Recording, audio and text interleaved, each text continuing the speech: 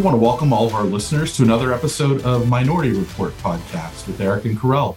Each episode, we talk with leaders in business, tech, and media. And today's episode is sponsored by Marketing Edge, a national nonprofit committed to shaping the future of marketing leadership by connecting students, academics, and professionals to the resources and relationships they need to see, move, and stay ahead. Today, we're joined by Maxine Kosler, who's the co-managing director of LDR Ventures. Let's jump in and get to know Maxine. Maxine, how are you? I'm great. How are you today? We're thrilled to have you. For our audience who doesn't know you, can you tell us a little bit about Maxine? Where were you born and raised? Oh my goodness. Jersey girl, born and raised in New Jersey. I went to school in Boston and then I moved to New York City. Where in Jersey? I'm born and raised in Jersey as well. Goodness. So as I always describe it, that most Jersey people would know, I was raised in Bergen County, New Jersey, so very close to New York City.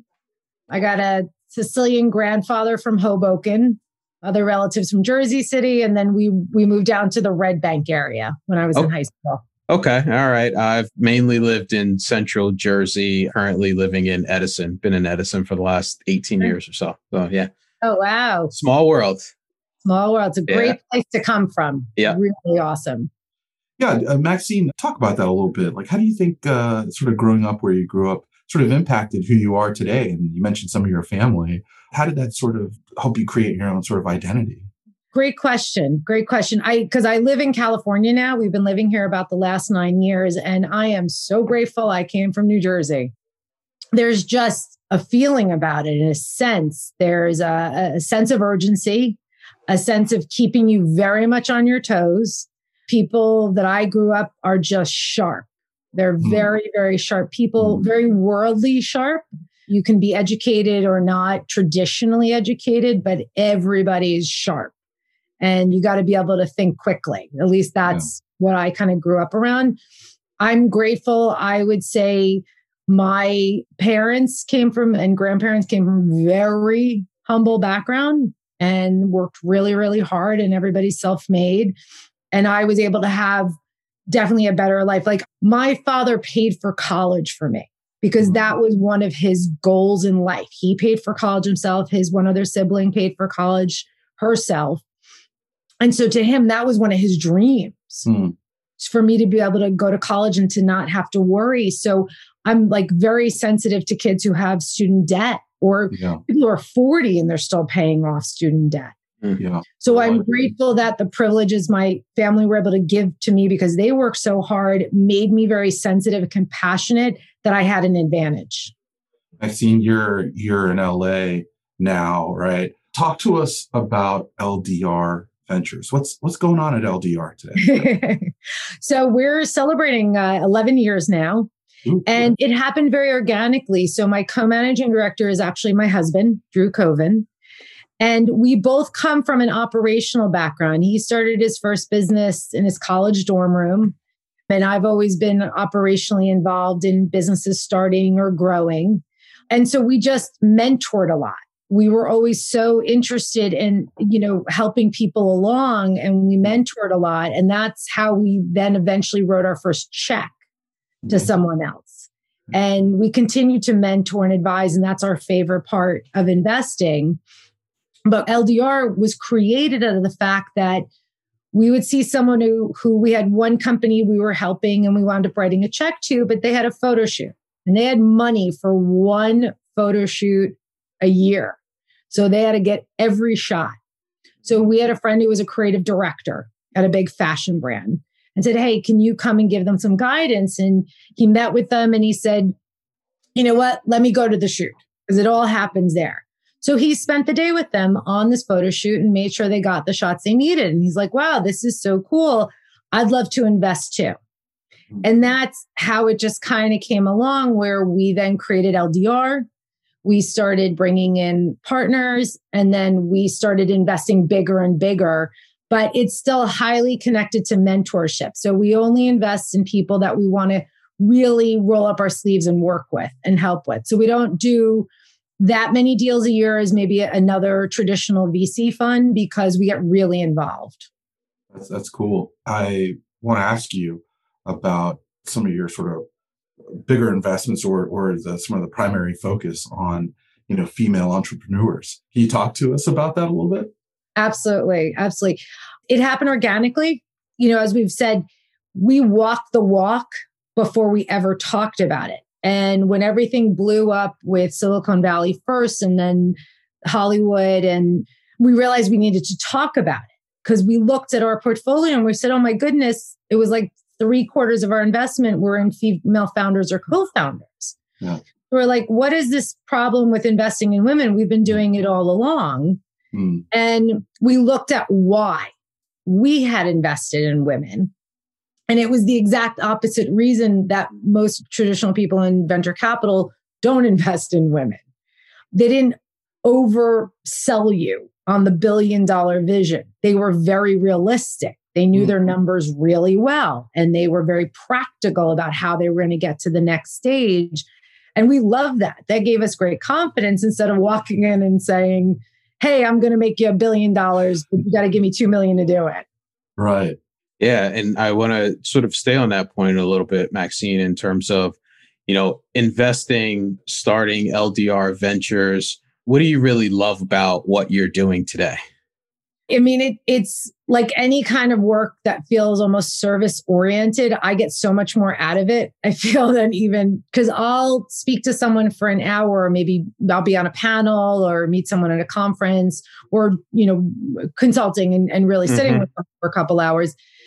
And just to hear them say that I gave them some piece of advice or guidance that they wouldn't have heard before. Yeah. I actually just heard the greatest thing today that I can't believe I've never seen before. It said, talent is everywhere. Opportunity is not. And I'm like, this is exactly what I'm talking about. You have to put a work and effort to find those people who don't know how to get the help and aren't in the stream of like now, thankfully, there's so many more accelerators and incubators and things like that. But yeah, the mentoring, advising, consulting, that is by far my favorite part. Like, and writing checks and putting money into the deal. And it's like, well, I'm all in. I have every reason in the world for this to work. So it goes hand in hand.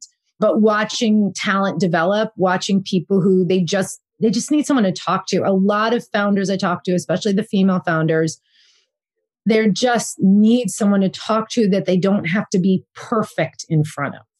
Gotcha. That's a big piece for them. Gotcha. And you talk about sort of the focus on investing in women founders, women that are leaders of their company. Obviously, there's a problem that we have in the industry, in our industry today, right? In terms of female founders getting the investments that they need, other underrepresented groups getting the investments that they need as well too. What can venture capitalists do to sort of change that, if you will? Like what needs to be done to get more investments for underrepresented groups?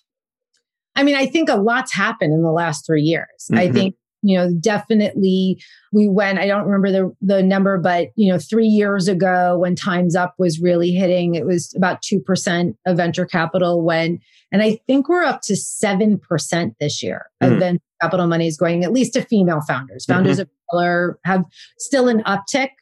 That's huge. From 2 to 7% is tens of millions of dollars. Yeah.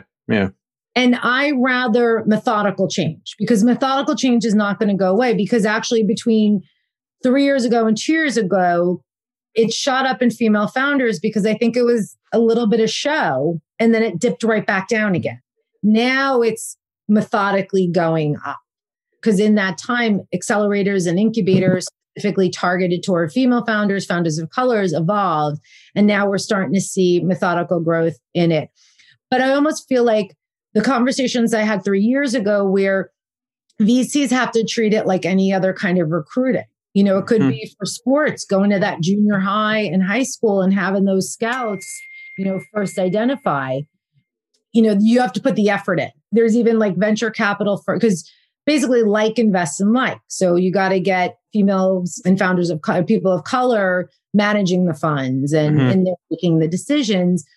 And if you have a firm that doesn't have a reputation for having partners in there who are females or founders or people of color, they're not going to apply.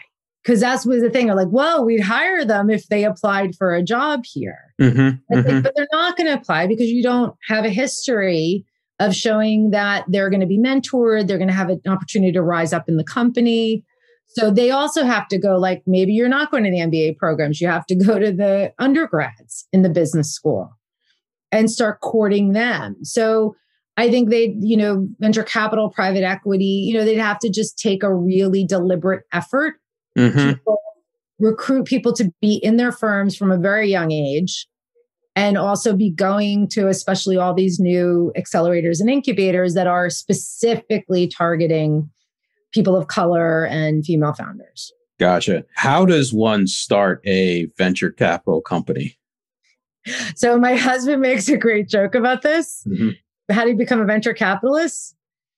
You write a check. You write a check. Well, we learned there's a big difference between, the writing that first check and becoming it. It's nice because you can stay very small and nimble. And that's how we like to do it. We stayed small. How much we invest has gotten bigger. The people investing with us have changed around and gotten bigger. But we still do things on a deal by deal basis. So when people have like big funds to manage, like they have to go into a certain number of deals a year. We get to go into what we feel passionate about. And there's no criteria for that. But generally you need funding. So, you've got to go out there and either get the funding or you're self-funded. That's like a lot of family offices who are doing more and more venture capital are self-funded. And then to me, you have to pick your thesis. Now, some funds will say like, listen, we go into everything. We just spot opportunity. For us, what we came down to is we got to invest in what we know.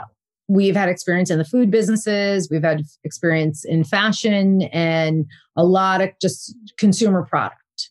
Gotcha. So we invest in consumer facing products and we've really honed in on food. We have restaurants, we have food products, kind of food science involved and different ways of delivering food. Because we're just like, that's where we can offer the most benefit. It's not even just writing the check. It's the most direction we can give. It's saving people time, showing them how to scale. So I feel like people in venture, and they do, some are big enough that they can have a lot of different tracks, or some of them just understand what you need to do to get from seed to Series A. Yeah. But I think it's just really knowing what is your sweet spot, because you're going to give the founders the most value and they just need so much more than money. Right. Thinking about the last year, and obviously, everyone's world has been turned upside down over the last year. Thinking about your business, and you mentioned that you invest in food and restaurants, and that's been an industry that has certainly been impacted, right, by COVID and the pandemic.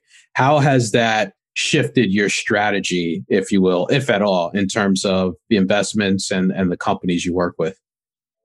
Sure, it would definitely influence it, because we were already in a few restaurant groups, which we're so proud of them and what they did and how they pivoted and how they, just kept things steady and even improved and were able to go into different areas. We had some food delivery oriented that just went through the roof because that became the biggest demand. So I would say, looking at these different food investments in terms of multiple revenue streams, not that anyone could have truly predicted this, but how do you move in terms, like what's your core, so that if you have to change direction, if you still have this core, like you still a beloved brand or you still have a beloved product, if you just have to facilitate getting it to the consumer in a different way, then you're good to go. We can always figure something out. Wellness, I feel, is bigger than ever because people are now heightenedly aware of, I need to be healthy, I need to take care of myself. This world is stressful and the world itself is in a bit in trouble. The craziest thing is when the pandemic started and the plane stopped and nobody was driving anywhere and that China could actually see the sky. that really influenced us. So we just, as soon as this new year started, we made 2 plant-based food investments.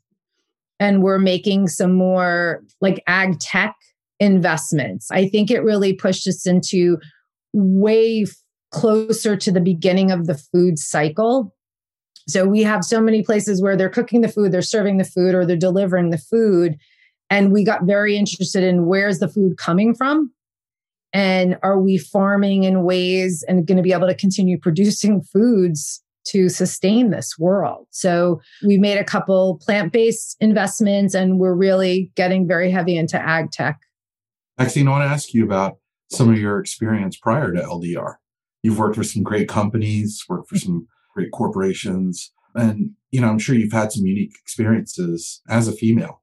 And I wanted to ask you about some of your experiences working for some of these companies. You're working in a male-dominated industry now, and you're also experienced at some large companies. Did you ever experience issues of discrimination as a female? And if so, how did you handle them? Oh my God, most definitely. It's funny, my LinkedIn doesn't, I think, contain everything, but I started in the music business. So like nothing phases me after that. I started as an intern at 18 years of age in a recording studio. I saw everything by age 19 or 20 at that point. I stayed in the music business for a very long time. It was my first career. And to be honest, and I don't even know if I've ever said this publicly, I left the music business, which was like my whole life and entertainment in general, because I was never going to get to where I wanted to go.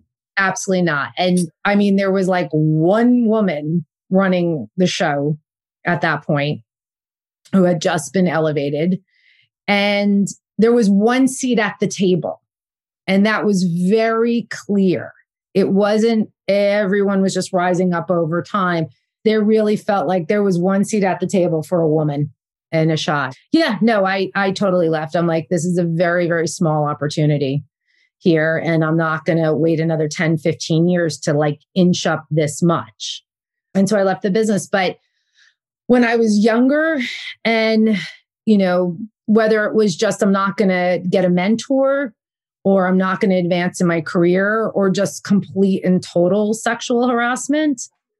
I mean, when I was younger, I just didn't know what to do. I absolutely just didn't know what to do. And I managed whatever way I could out of the situation. Yeah. One situation, I just kind of blatantly said it out loud in front of a bunch of people. And I embarrassed the person. But like, honestly, I just didn't know how to react.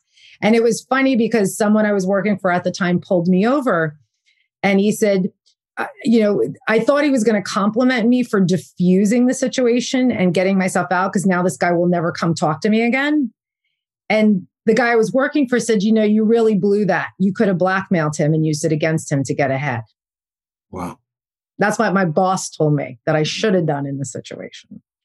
And I was probably 21, 22 at the time. Amazing. Now you work with a lot of folks who mentor others, right? And it sounds like then you didn't have a whole lot of resources in the form of mentors or anyone to sort of turn to.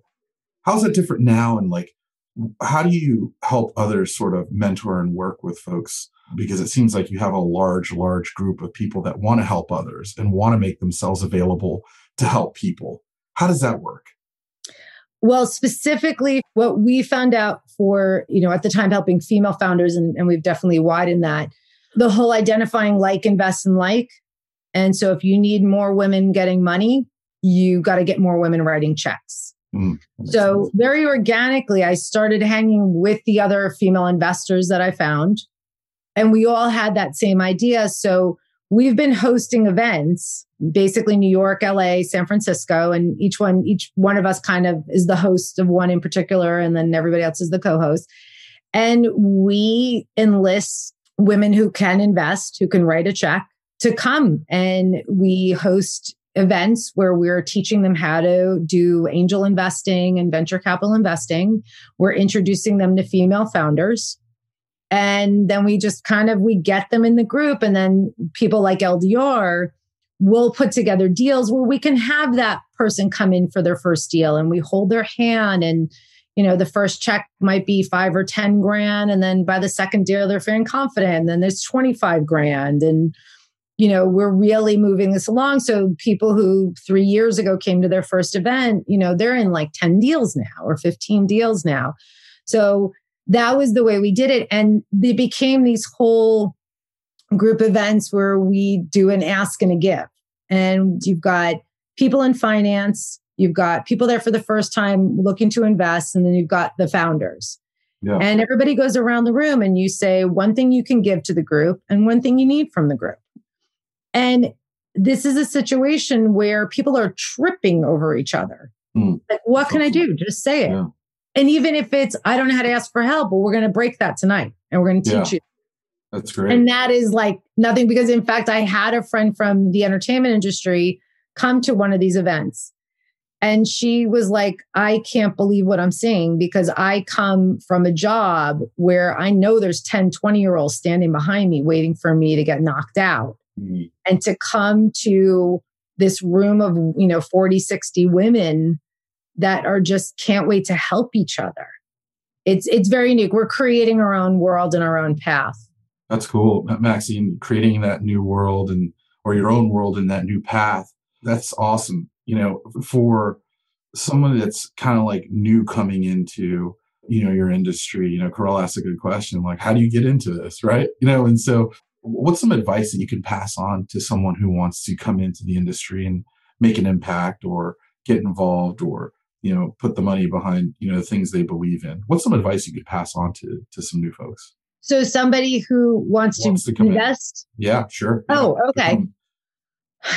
I mean, one of the things is maybe, looking at the companies that you admire and then see who invested in them and reach out to those, VCs or private equity or whoever it is, and say, hey, I love what you invested in and I'd love to, just have a conversation. There's a lot of that happens where other investors talk to each other and, they want to share deal flow. Basically, they're like, hey, I like the deals you've been in. I'd like to, I'm looking to invest myself. I'd love to see if you can share some deals with me. We're very early stage investors. We're generally what's called seed stage. So it's like right after people kind of get those angel or friends and family round. There's not a lot of competition in seed stage. People like, if someone wants to come in, there's plenty of room. It's not highly competitive. When it gets bigger and the company's doing well, that's where, it's a little more, you got to get in quick and know what you're doing. But earlier with seed stage, you have the chance to explore. You get to talk to the founder, you get to really review the material. You talk to other investors who are looking at the deal. It's a bit of a slower pace, but you're really investing in the idea and the founder more than anything, because there's not a big track record. But I, first and foremost, invest in what you know. So if you're an accountant who wants to invest, then maybe you're looking at fintech deals. If you're a doctor, look at the med tech deals, because you're coming in with an expertise. You're like, hey, that's a great product, but I know how hard it is to get a new instrument into an operating room, Yeah. So I definitely take what take your background, and I would look at deals that you're coming in with an expertise that you can make a judgment call. And that is hugely valuable to another investor to hear that point of view and hear that expertise. That's awesome. Maxine, besides the people that you're working with directly to help, what are some other ways that you're staying inspired? What are other areas of inspiration that you tap into, maybe day to day or month to month? My number one place for inspiration are my interns. My interns are awesome. To have 20, 21, 22-year-olds just... Talk about that for a second. They're the best. We do only paid internships because we value what these people are doing. Yes, we're teaching them certain things and we're helping them to get ready for a little, bigger traditional work life situation. But just what they're showing me, what they're teaching me, what they're excited about, what's relevant to their life is amazing of what it does for us. And it also goes of, they might think something is the newest, greatest thing. And I'm like, okay, listen, let me tell you, we had this wave 5 years ago and 10 years ago, 15 years ago. So, we were using a new technology. We were using Airtable. is like, all of a sudden I started getting things in Airtable. So I quickly learned Airtable. And then I'm like, well, how many of you are using this? And like 6 months from now, are we still using Airtable, or should we be converting things? So like things like that, like, are the kids using it? Not. My biggest thing is brands. Like I'll hear, especially when we do like fashion stuff, things that I'm left and right. I'm getting the deck, and my investor friends are also looking at the deck, and we're hearing about it, and the buzz is around.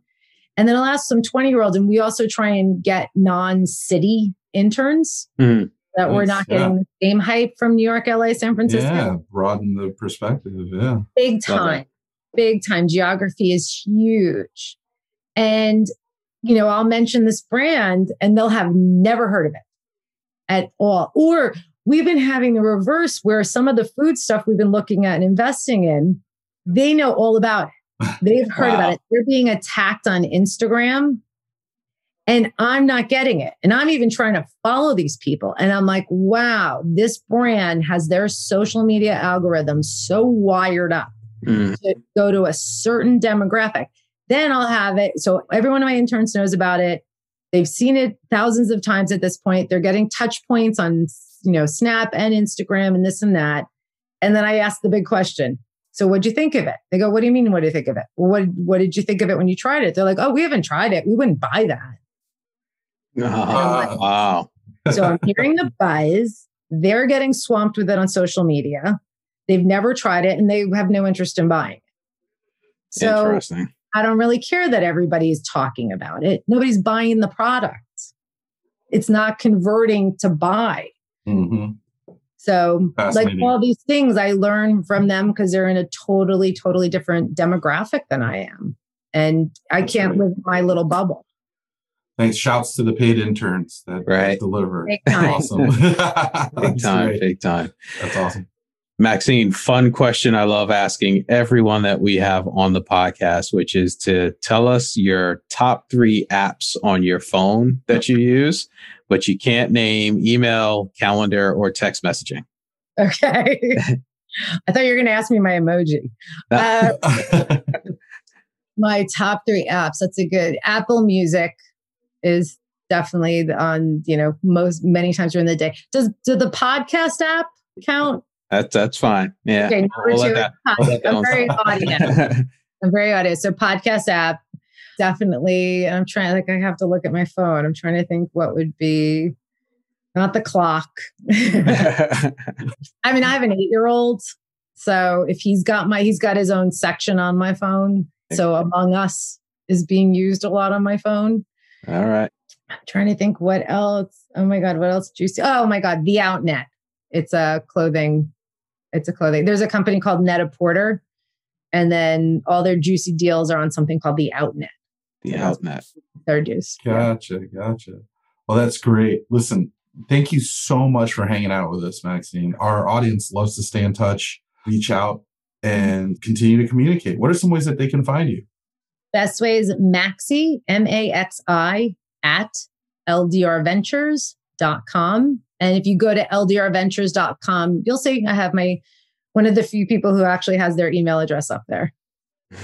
Awesome. Well, thanks again to our friends at Marketing Edge for sponsoring our podcast. Maxine, thanks again for hanging out with us and spending some time sharing your experiences and being honest and open. Thank you very much.